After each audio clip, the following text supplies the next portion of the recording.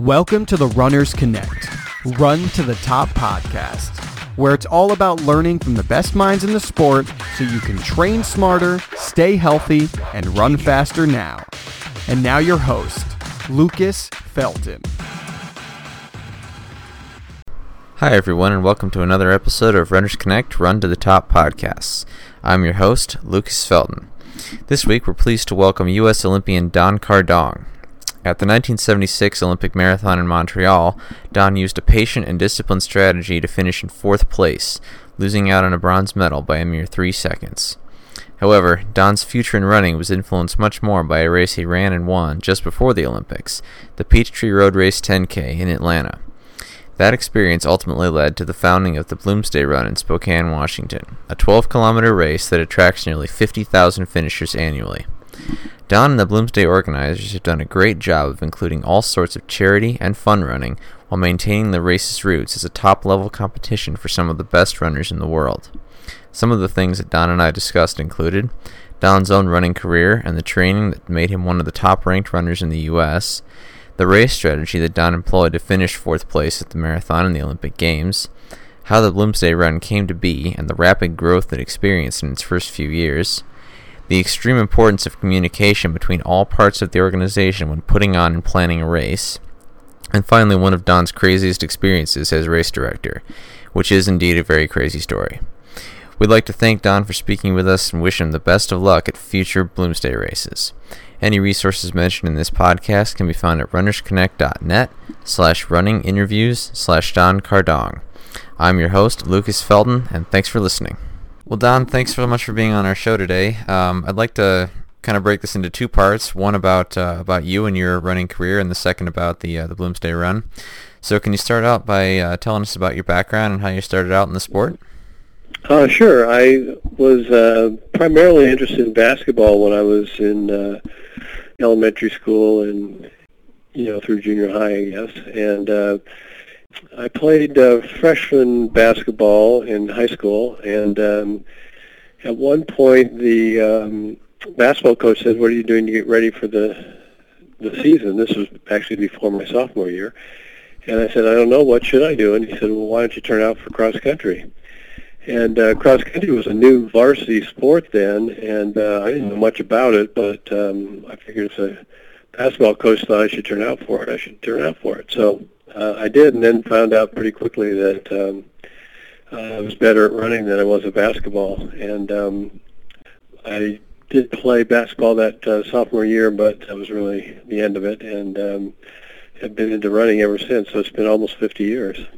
I figured out later, years later, that I think the basketball coach had talked to the cross-country coach, who was also our PE instructor, and our PE instructor would always have us run this 2-mile course, and I did pretty well in that PE class. And I think he probably went to the basketball coach and said, "Why don't you talk to this kid?" And he came to turn out. So I'm glad he did. So I did that. High school, I had some good success there, but I wasn't a great high school runner. So I really hadn't exactly planned on running in college, but back in that time period, if you competed in college as a freshman, you could only compete in freshman sports. So that was true of every sport. You could not come in as a freshman and play varsity anywhere. That was actually a good system for me because I thought, well, I could turn out for freshman cross country.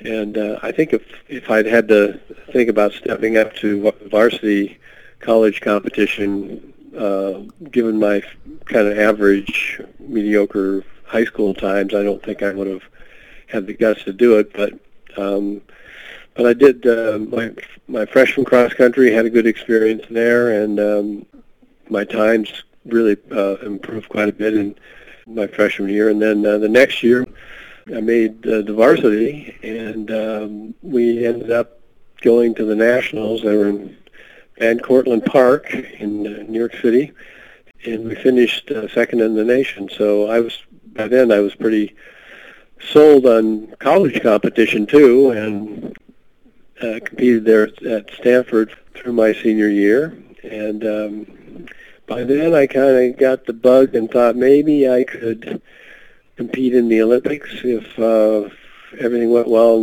on the day of the trials.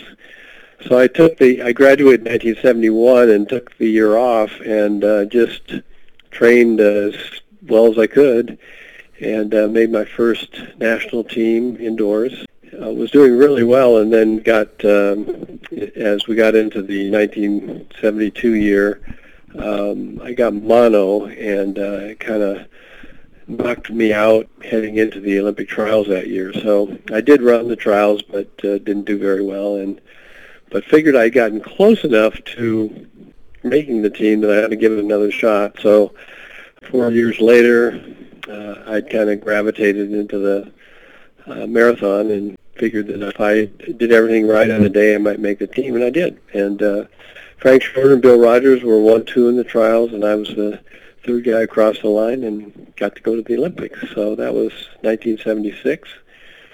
Once I had made the team, I thought, if I kind of run, a smart race in the Olympics, I might come home with a medal. And I'd watched enough or read enough, I guess, about kind of major marathons, and it seemed to me that what everybody did was they kind of got into that lead pack and they hung on for as long as they could. And then once they started to drop, they dropped very badly. And I figured I would run it the other way around, that I would start at a more moderate pace and hit it harder the second half of the race and see who I could pass. And that worked out pretty well. I got all the way up into third place with about 3 or 4 miles to go, and thought I was going to get the bronze medal. With about a mile to go, Karel Lismont of Belgium caught me, and we sort of battled from there to the finish, and he got away from me on the downhill going into the stadium, and couldn't catch him when we got back on the track. So I ended up fourth. Got pretty close to my goal of getting a medal, but didn't quite get it.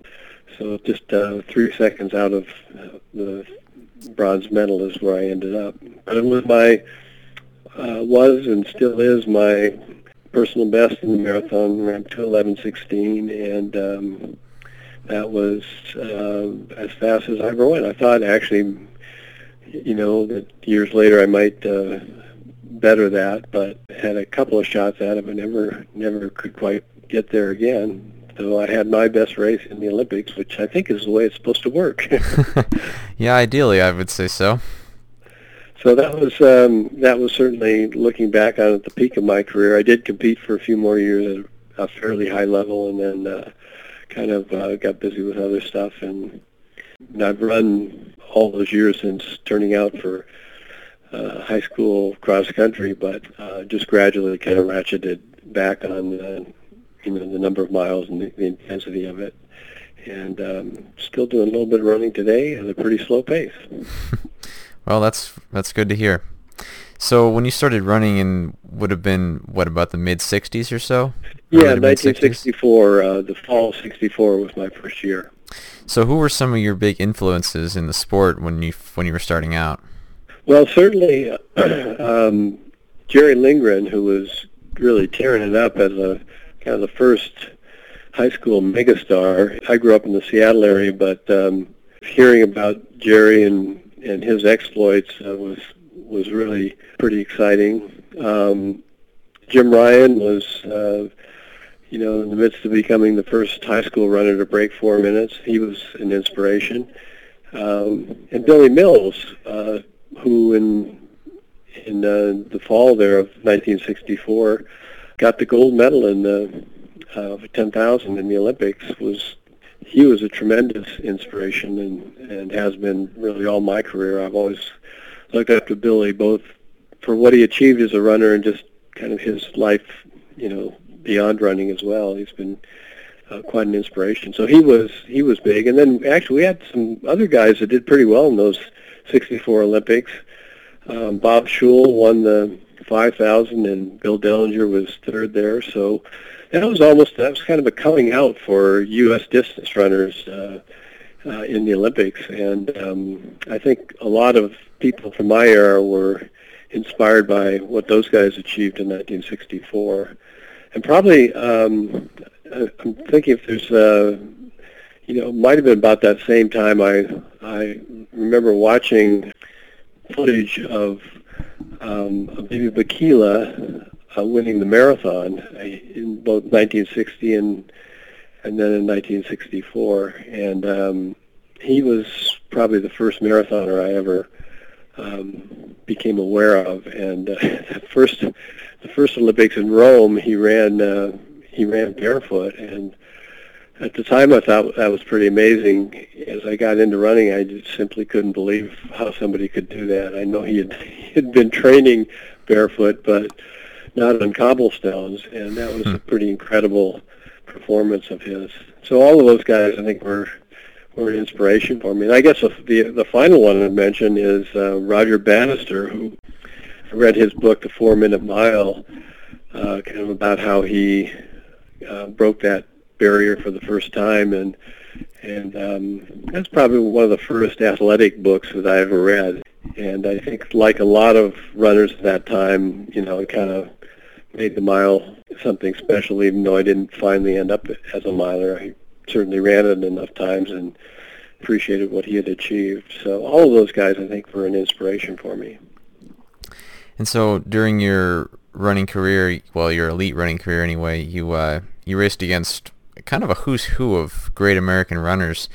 Tell us about racing guys like Steve Prefontaine and Frank Shorter and all those other guys. Well, Frank Shorter, I only raced, I guess I raced him a few times. His winning the 72 Olympic marathon was pretty special for the sport in the United States. And at other times of the year, he was a little bit more vulnerable. I beat him a couple times, I remember. Not in the marathon, but running indoors, 2 miles and so on. Prefontaine, I think I figured at some point I raced him about 9 times. I never did beat him. He was a couple years younger than me.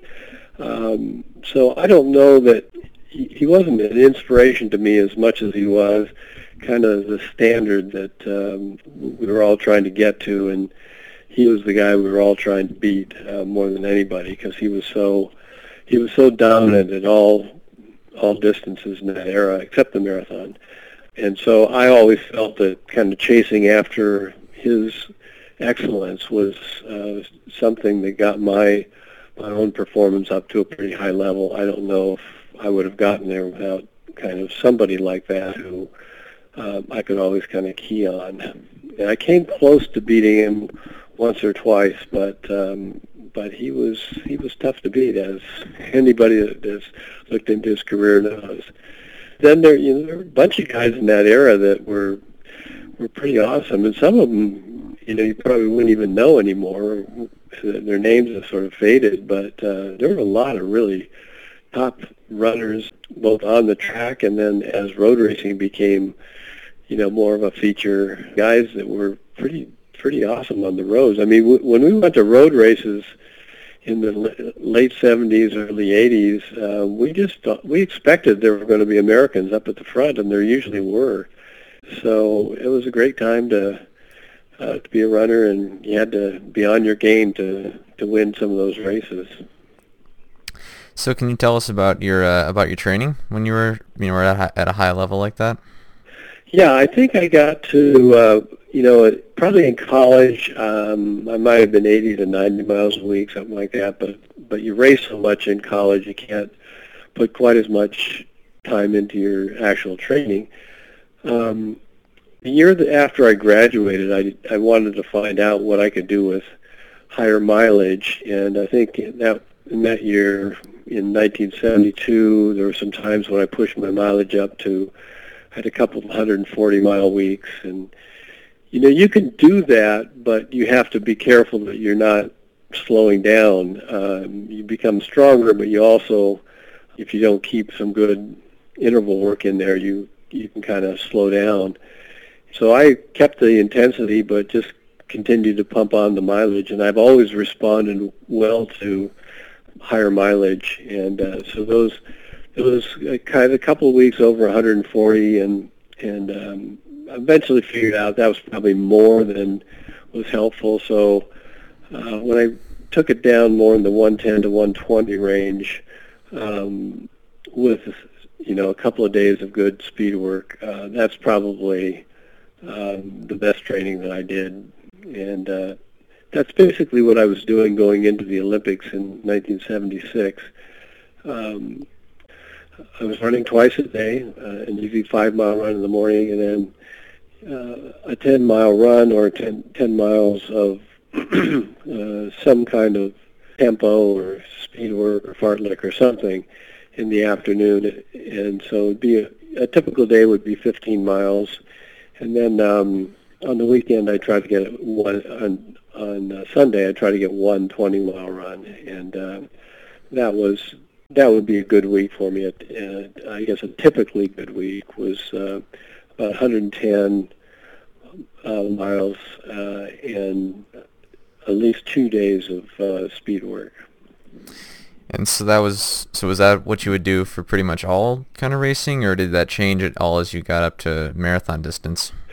Well, I did try to focus more on my long run as I got into the marathon more. I was really, even going into 1976, I was known more for being a 5,000-meter runner. Those were the battles I had at Prefontaine were at 5,000 or 3 miles.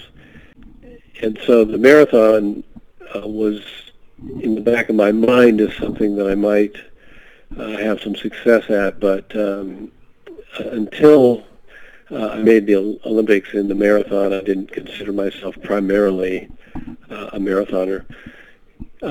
Once past the Olympics, and once that was more what I was known for, then I didn't adjust my training a lot, but I probably did more longer intervals when I did speed work, and really tried to keep at least one long run a week in the mix. So not a tremendous change from training for 5,000 to the marathon, but a little bit more distance and a little bit longer intervals. Makes a lot of sense. That's I've asked that question of a bunch of different people, and their answer is usually something similar, where training overall doesn't really change much for the marathon, just little tweaks here, just little tweaks in the long run or things like that. Yeah.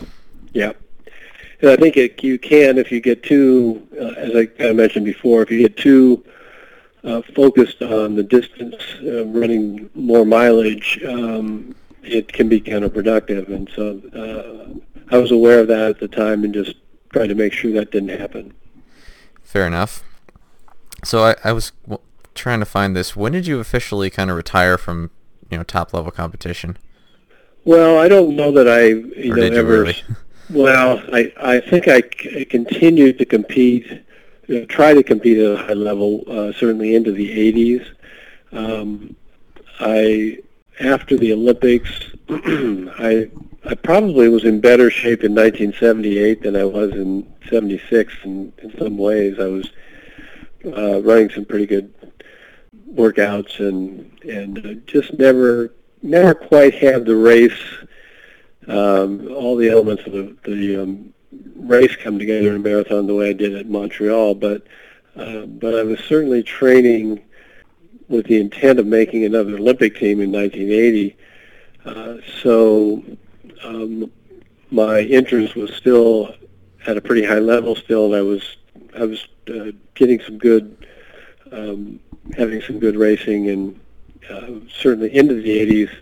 I would say as we got into 81, 82, I was more involved in some of the changes in the sport to bring prize money competition to road racing, and sort of my own competition tended to fade a little bit as we got into the 80s. So certainly up until 1980, 81, I was considered myself an elite runner and still training that way. After that, a little bit less so. It kind of tapered off. Fair enough. I was going to ask that, what was your experience like as running and as the sport of running in general, especially road racing, got more professional and finally, got out of the amateur era? Well, I was really involved in that. I just thought that the whole ethic of amateurism enforced on runners that had the ability to make a living was just wrong and didn't make any sense. And I think there's a certain beauty to saying I do this because I love it, but I think you can love it and make your living from it at the same time. And so I was really supportive of that. I think in some ways we picked up a banner that Pre had in a lot of ways begun, which is to fight for your economic freedom as a runner. And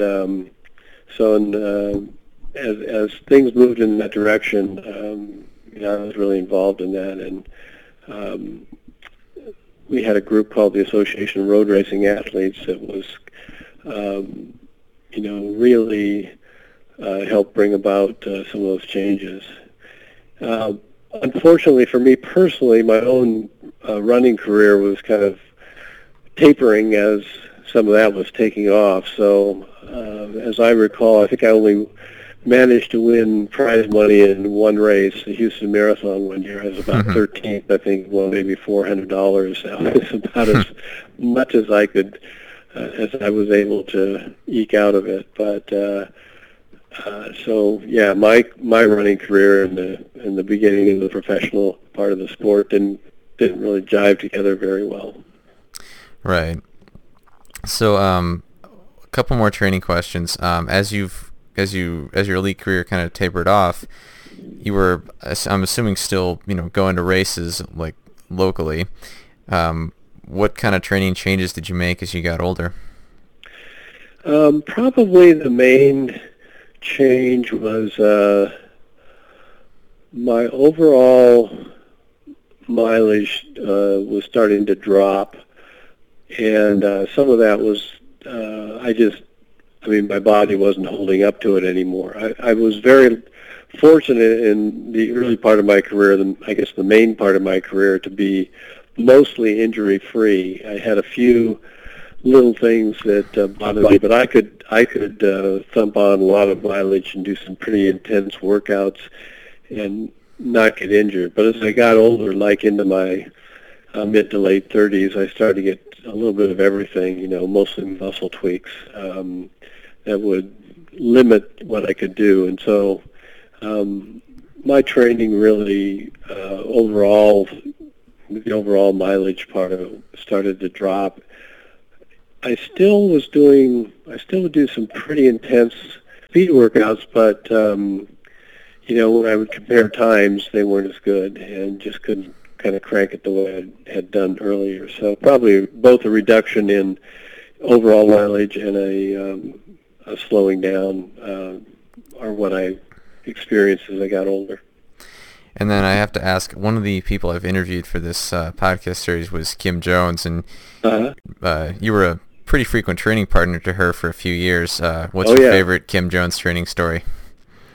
Kim was always such a surprise because the way she started was so unusual, I think, and she kind of stumbled her way into the sport and just found out what a great runner she could become. The thing we always laugh about with Kim is because she was younger than the rest of us that would train together, we would be comparing, I guess, injuries and bemoaning the fact that we were either getting slow or that we were getting injured. And Kim at some point said, "You guys, all you ever do is complain about your injuries, and there's got to be some reason you're getting them. It's not just that you're getting older." And we said, "Well, Kim, let's see what it's like as you get older." Right. I think she experienced some of the same thing a few years later, but since she was younger, it was she wasn't at that stage where you're feeling that the way that we were. So we think she eventually learned that lesson or learned that experience, but she didn't really like hearing us complain all the time. I think my personal favorite was she talked about doing a hill workout where she had to wanted to get to a certain heart rate, but her heart rate naturally was so low that it couldn't get to the 180 beats a minute that her coach wanted her to get to. So of course everybody's completely spent at the top of the hill, and what is going on with you, lady? That was my favorite. Well, there was another time that Kim was, and I wasn't officially her coach, but I guess I was kind of coaching her in a way, or at least advising her. And she was in great shape and ran the Twin Cities Marathon, I think it was, and had a pretty good run, but had some problems. I don't remember what they were, but didn't get the time that she was really hoping for. And she came in to talk to me, and she said, well, maybe I should go run New York, which was, I don't know, just wasn't that much later, a few weeks later.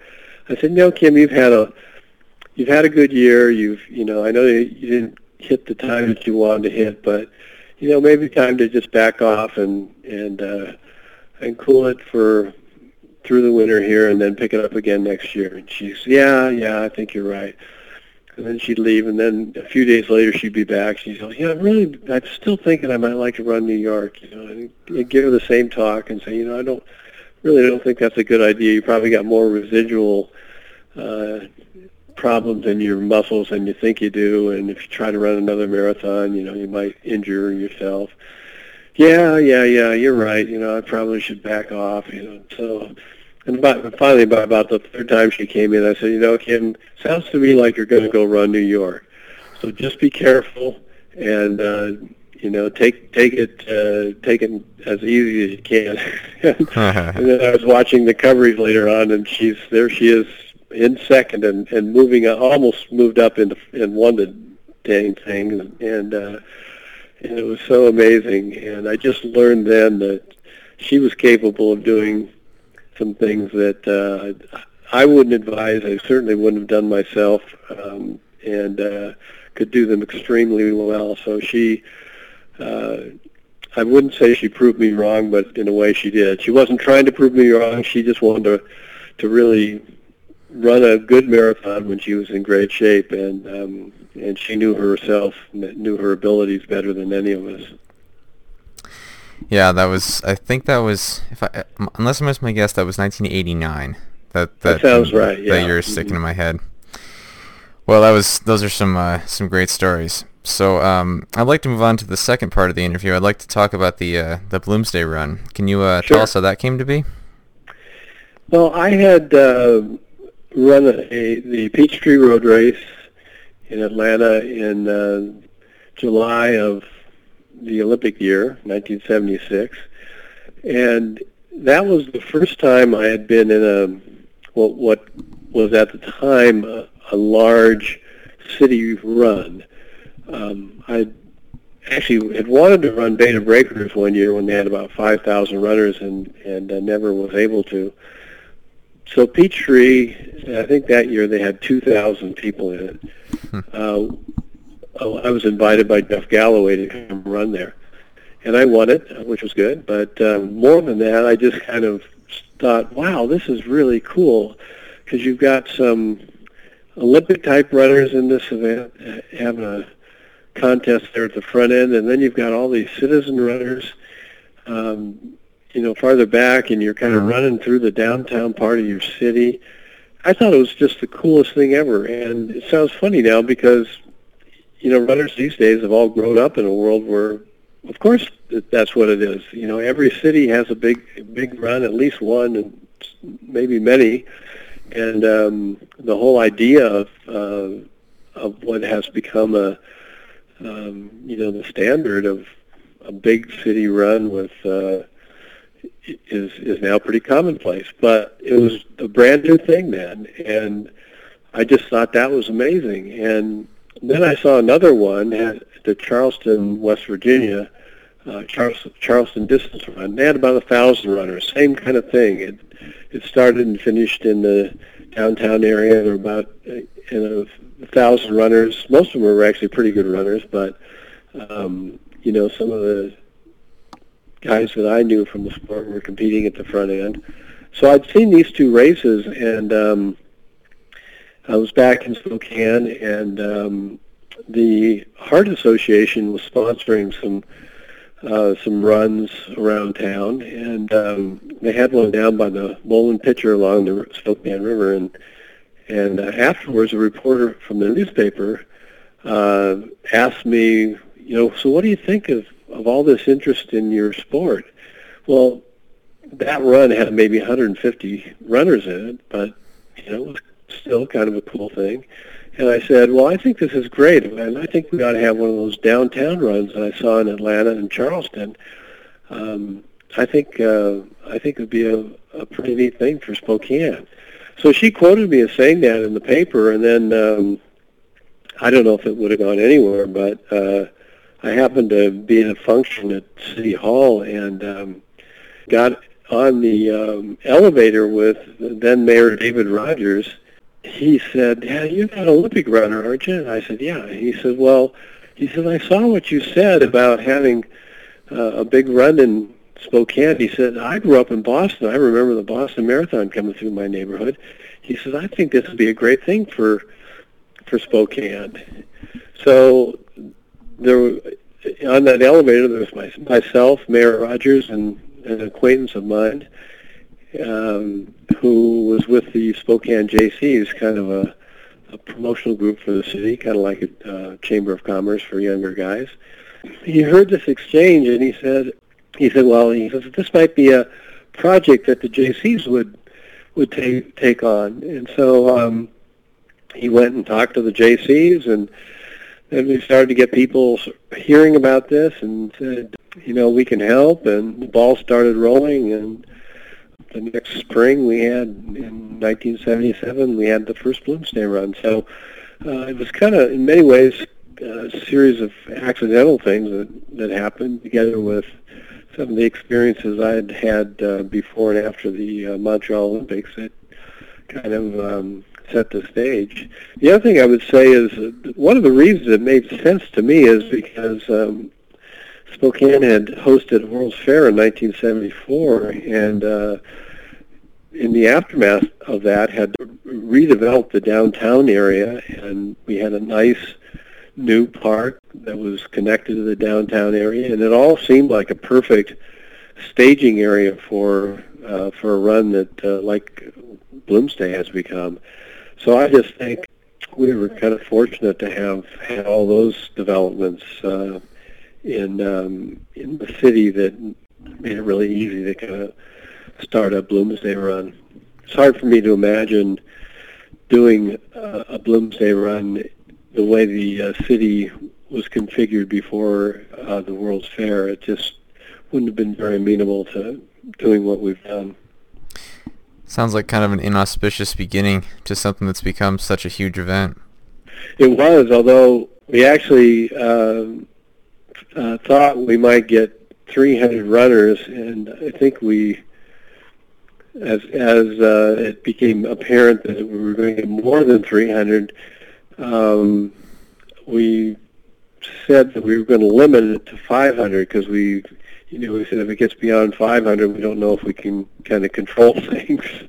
and then as we got more than 500 people signed up, we said, well, I guess we better deal with it, because what are we going to do? Mail people's entry form and check back, or how are we going to reject people? So we just said we'll take as many as we get, and we ended up with 1,200 finishers that first year, 1198, I think it was.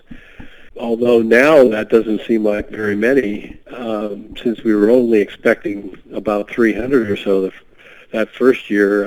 I was stunned that we got as many as we got, and I just remember how exciting it was the first year as we ran down Riverside with the big crowd and everything. It was just so exciting to have been involved in starting it. It just seemed like a massive start for us. So we kind of came out of the blocks really well, and then by the second year we were 5,000, and by the third year we were 10, and so then it was just like, wow, we've got to figure out how to keep up with this.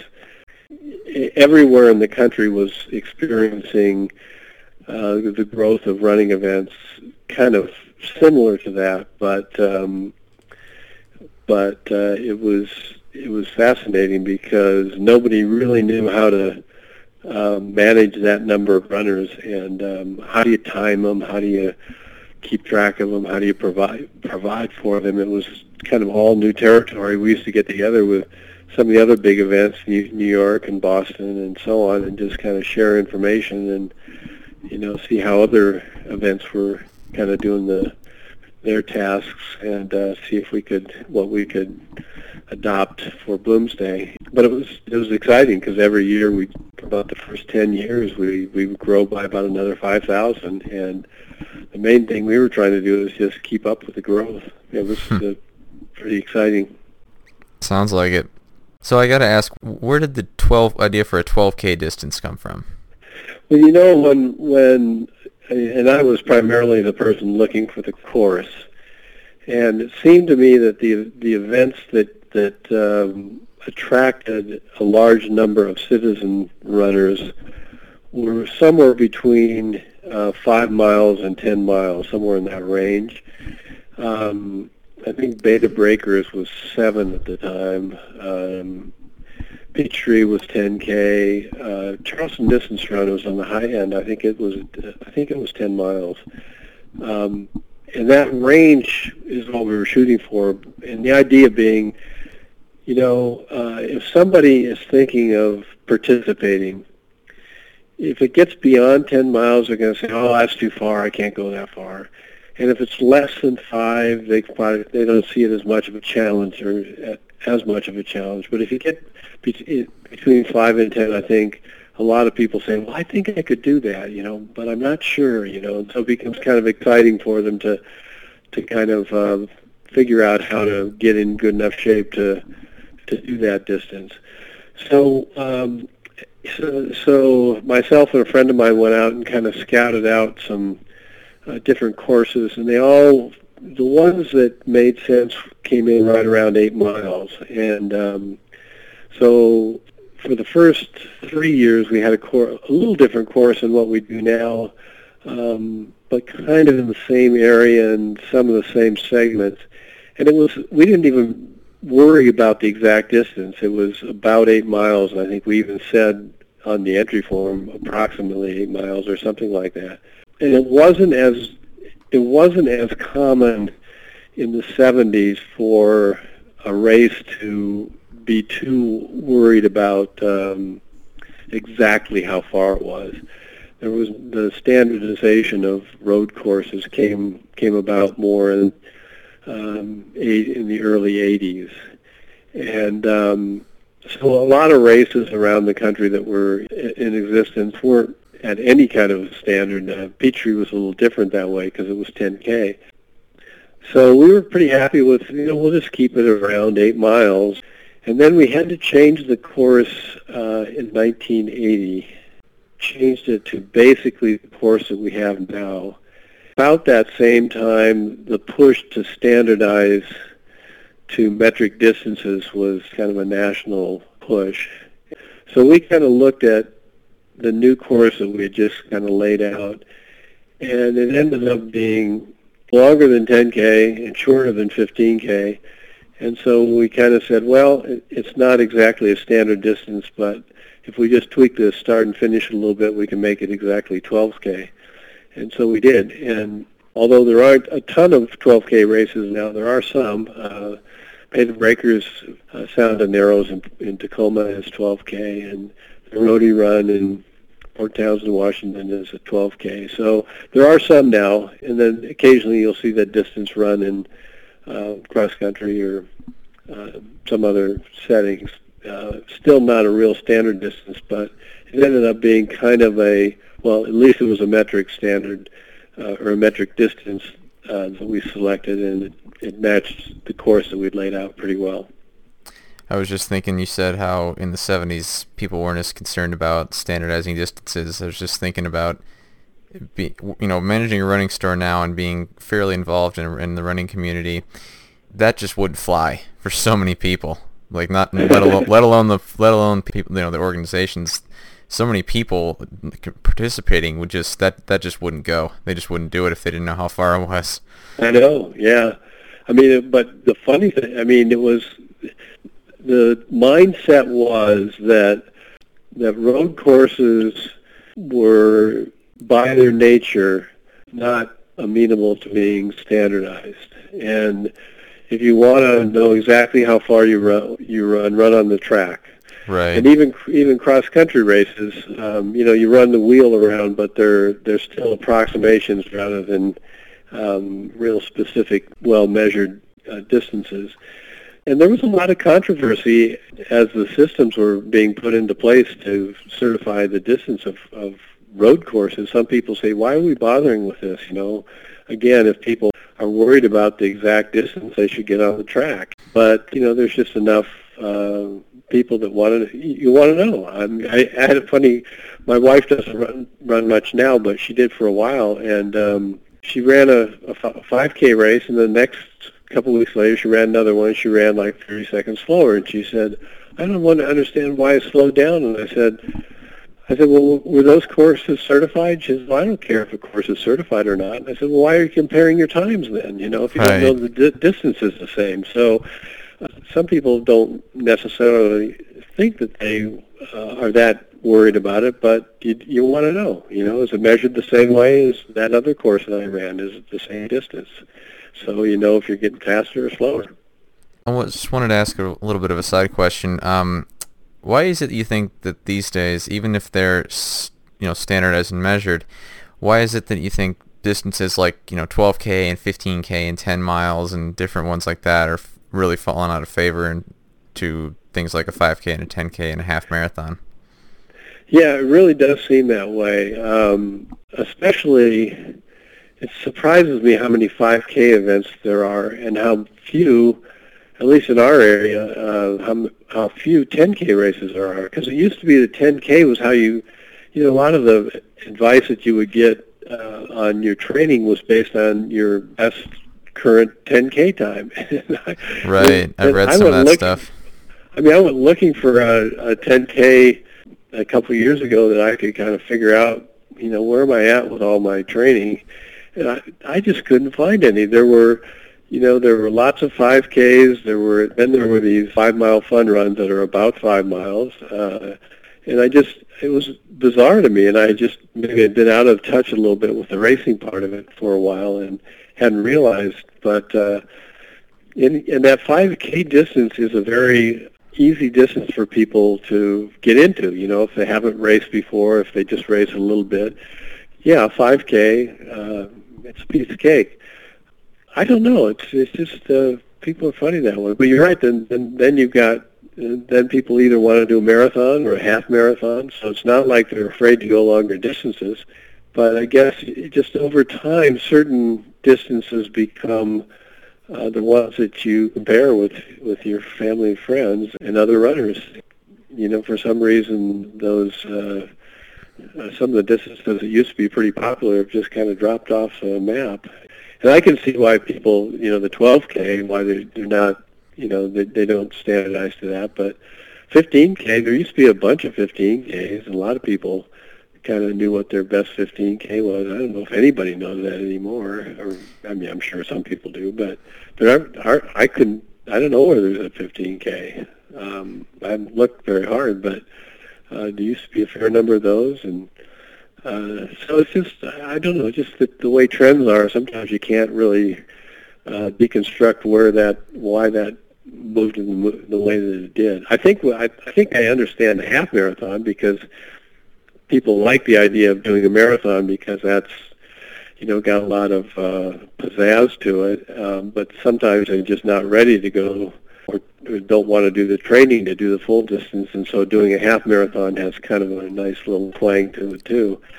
It has that buzzword of marathon in it. Yeah, it has that buzzword in it. So, But it is kind of interesting the way that some fairly popular distances from the 80s are not much around anymore.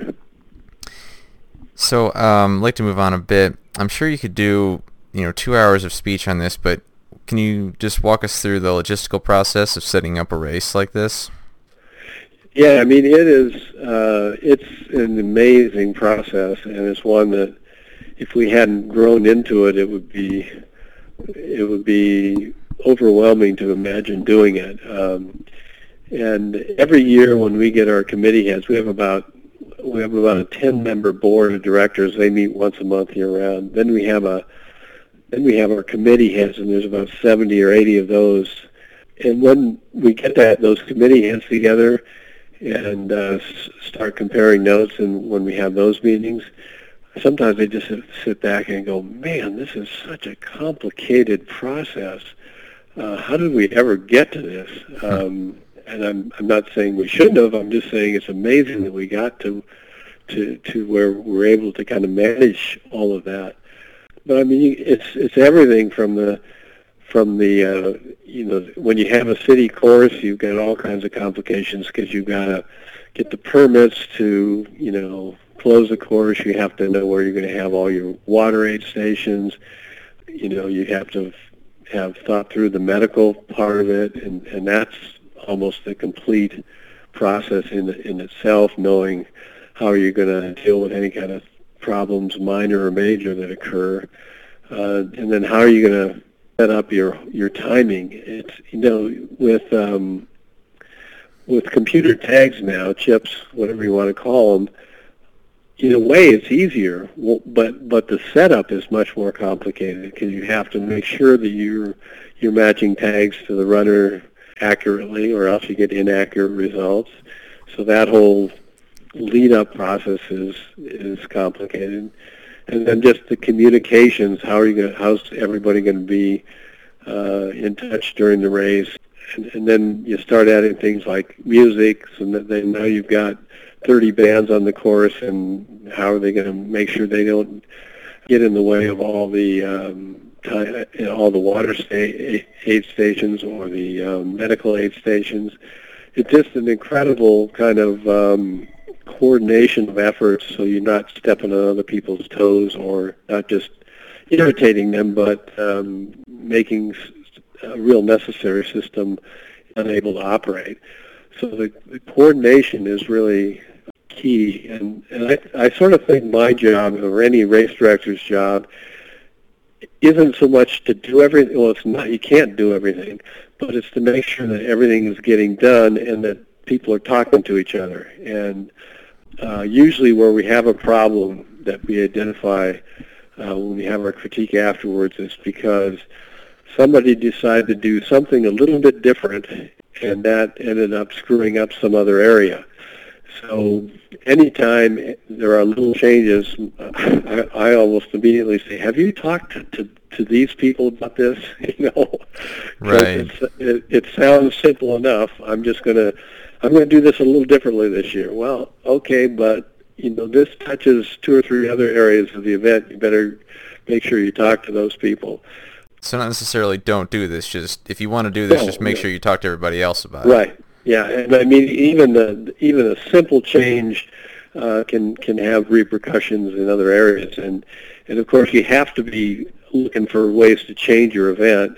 That's what keeps it fresh and keeps people interested. But as you make those changes, you just have to make sure that you're communicating with other people that have an interest in either the areas that you're getting into or how you're doing that, and it's a lot of fun, actually. It's challenging, and you hope you're not going to forget somebody that should be meeting with somebody else, and as you're adding new things every year. Other than size, how else has the race kind of changed and evolved throughout the years? Well, probably like a lot of events, we focus and have continued to focus on the celebration, entertainment, fun aspects of the event. I mean, we had that in the first year, but it was more, I suppose, the fun of the challenge of it.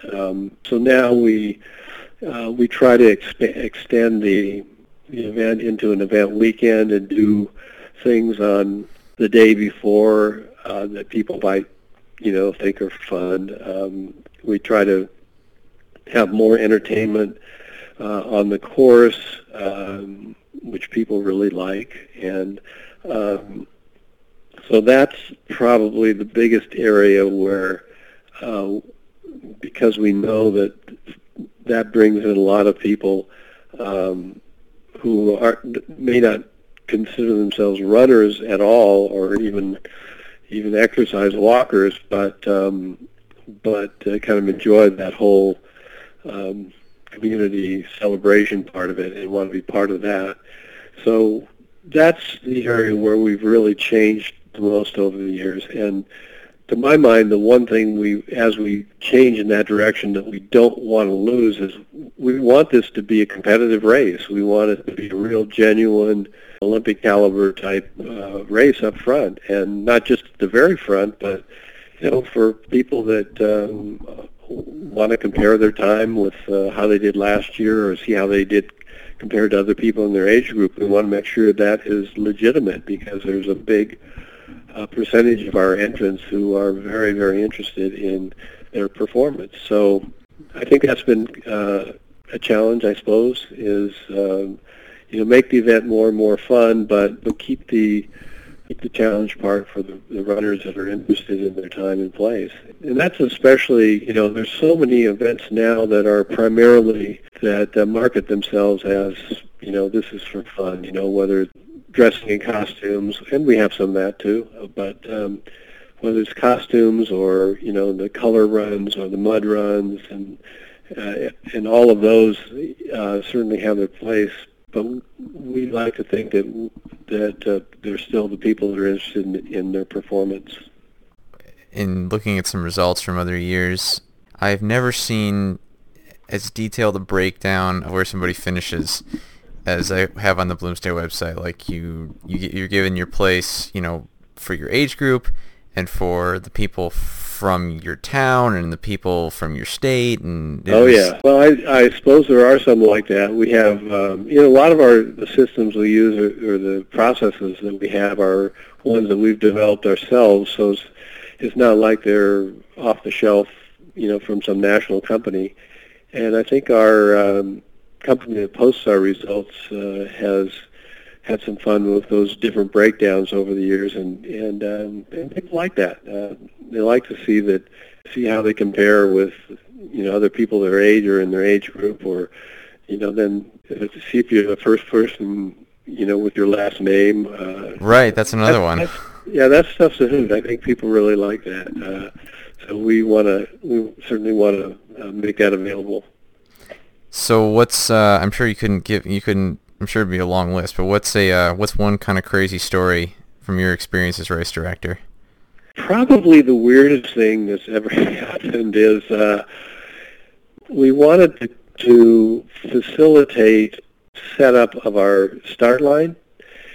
So the idea was we were going to put, rather than kind of come in and set up the truss with supports that we bring in, we thought, let's actually put some, just say, holes in the ground, and we'll cover them up during the year, but then to set up for Bloomsday, we just open the flap and stick the poles in, and make it real easy to set up our start mechanism. So, of course, this is one of those things that sounds simple, but you had to get a city permit. So one of our board members was kind of carrying the ball on this, and so he went through the whole thing and got the city permits. Then he got some bids from different companies that were going to drill these holes and get them set up for the permanent stanchions. And he selected the bid that he wanted, and made all the arrangements to have the street sort of closed off while they were doing the work. And he got a call from the construction company that was doing the work, and they said, you might want to come down here and see this. So he goes down, and when they drilled the hole, they discovered that they had drilled right into an underground parking garage.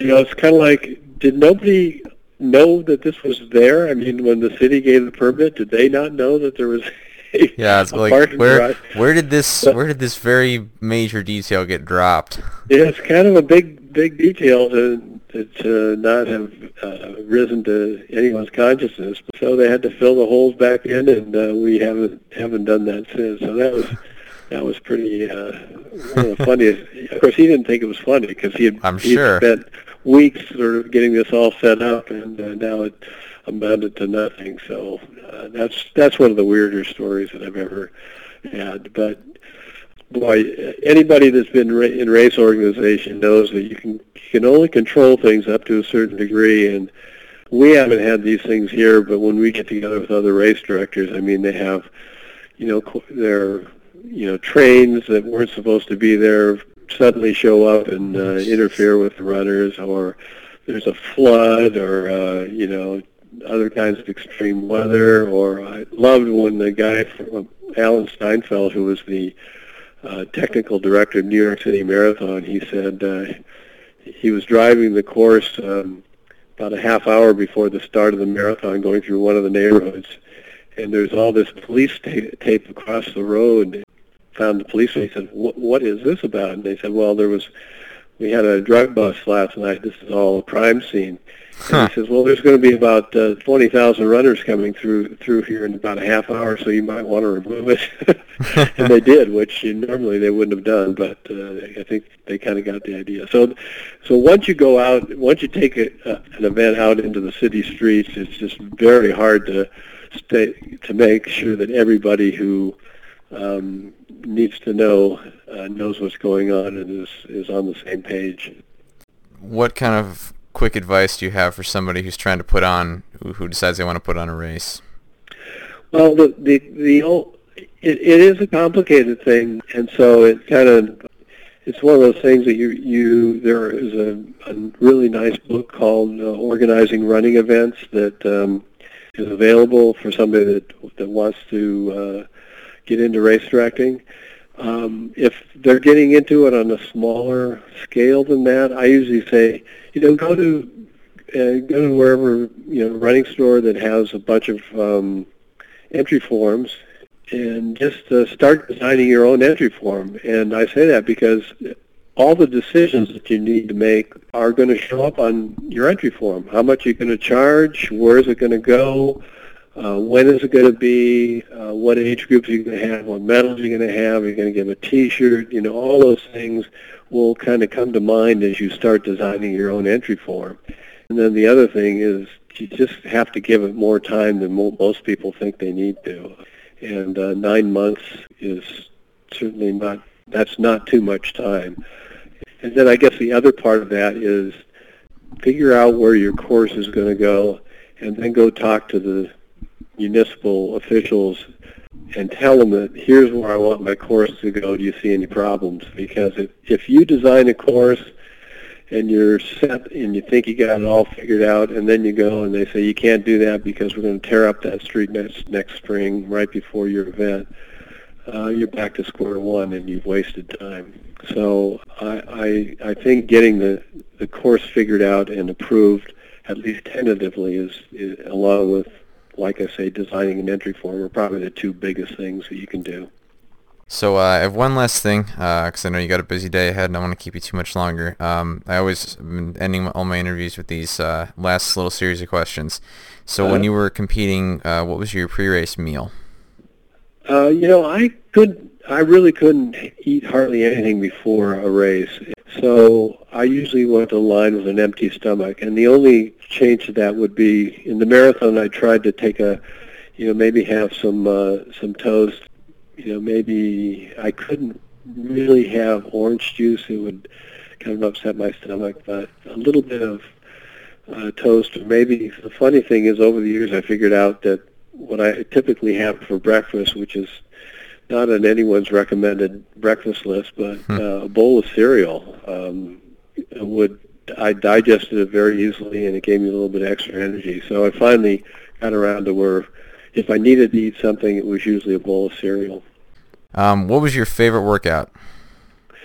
I think my favorite workout, I'll mention two. One of them would be 20 quarter miles. So I got really good at this in college. I'd run a quarter mile, that's once around the track, and then jog for a minute, and then keep going until I'd done 20 of them. And I was pretty good at that, and it really, because I took a short recovery and because I was running them pretty hard, I think that was kind of a key workout for me, just being able to run a good 5,000. And the other one I really liked was, I got to where I would do this on the road, and it would be 5-minute repeats. So at one time that was probably close to a mile. But I just go out on a normal 10-mile run for about 10 minutes, and then start doing, and then I would do a 5-minute, pretty hard, segment, and then I would jog for maybe 2 minutes, and then do another 5-minute segment pretty hard, to where I'd do 5, sometimes 6 of those. And that would be a very, very good workout for me. And again, another key workout for the 5,000 meters, but also for the marathon. What was your favorite race event to run? I always, because Peachtree was such a signature event in my life, because it became the kind of the inspiration for Bloomsday. I always like going back to Peachtree, and it's such a bizarre success story, I think, because the 4th of July in Atlanta is always going to be hot and humid, and they still get over 50,000 people, coming to run that thing. It's, I just think it's a great event. It has inspired a lot of other events around the country. So I have not gone back for a few years now, but I always, even as I got slower and older, like to go down there and run that. And what would you do for fun during your career? I know you were working full time most of it, but what would you do for fun? Well, I love to read, so